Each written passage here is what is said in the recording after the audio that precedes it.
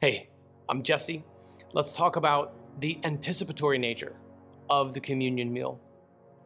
The passage we read yesterday describes Jesus abstaining from the fruit of the vine until he drinks it anew, and abstaining from this until the kingdom of heaven has come.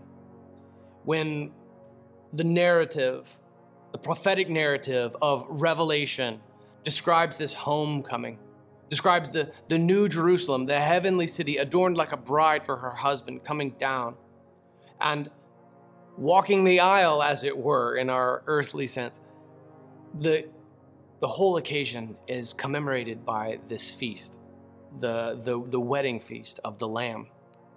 Jesus is abstaining from wine, if you will, from our temporal perspective until that day.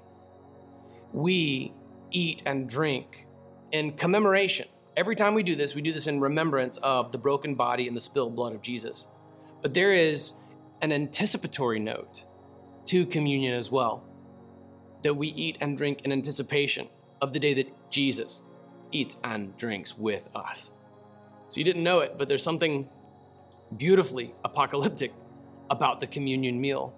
How cool is this? That it both harkens back to its foreshadowing in the Old Testament, the Passover meal, and it also points forward into the future.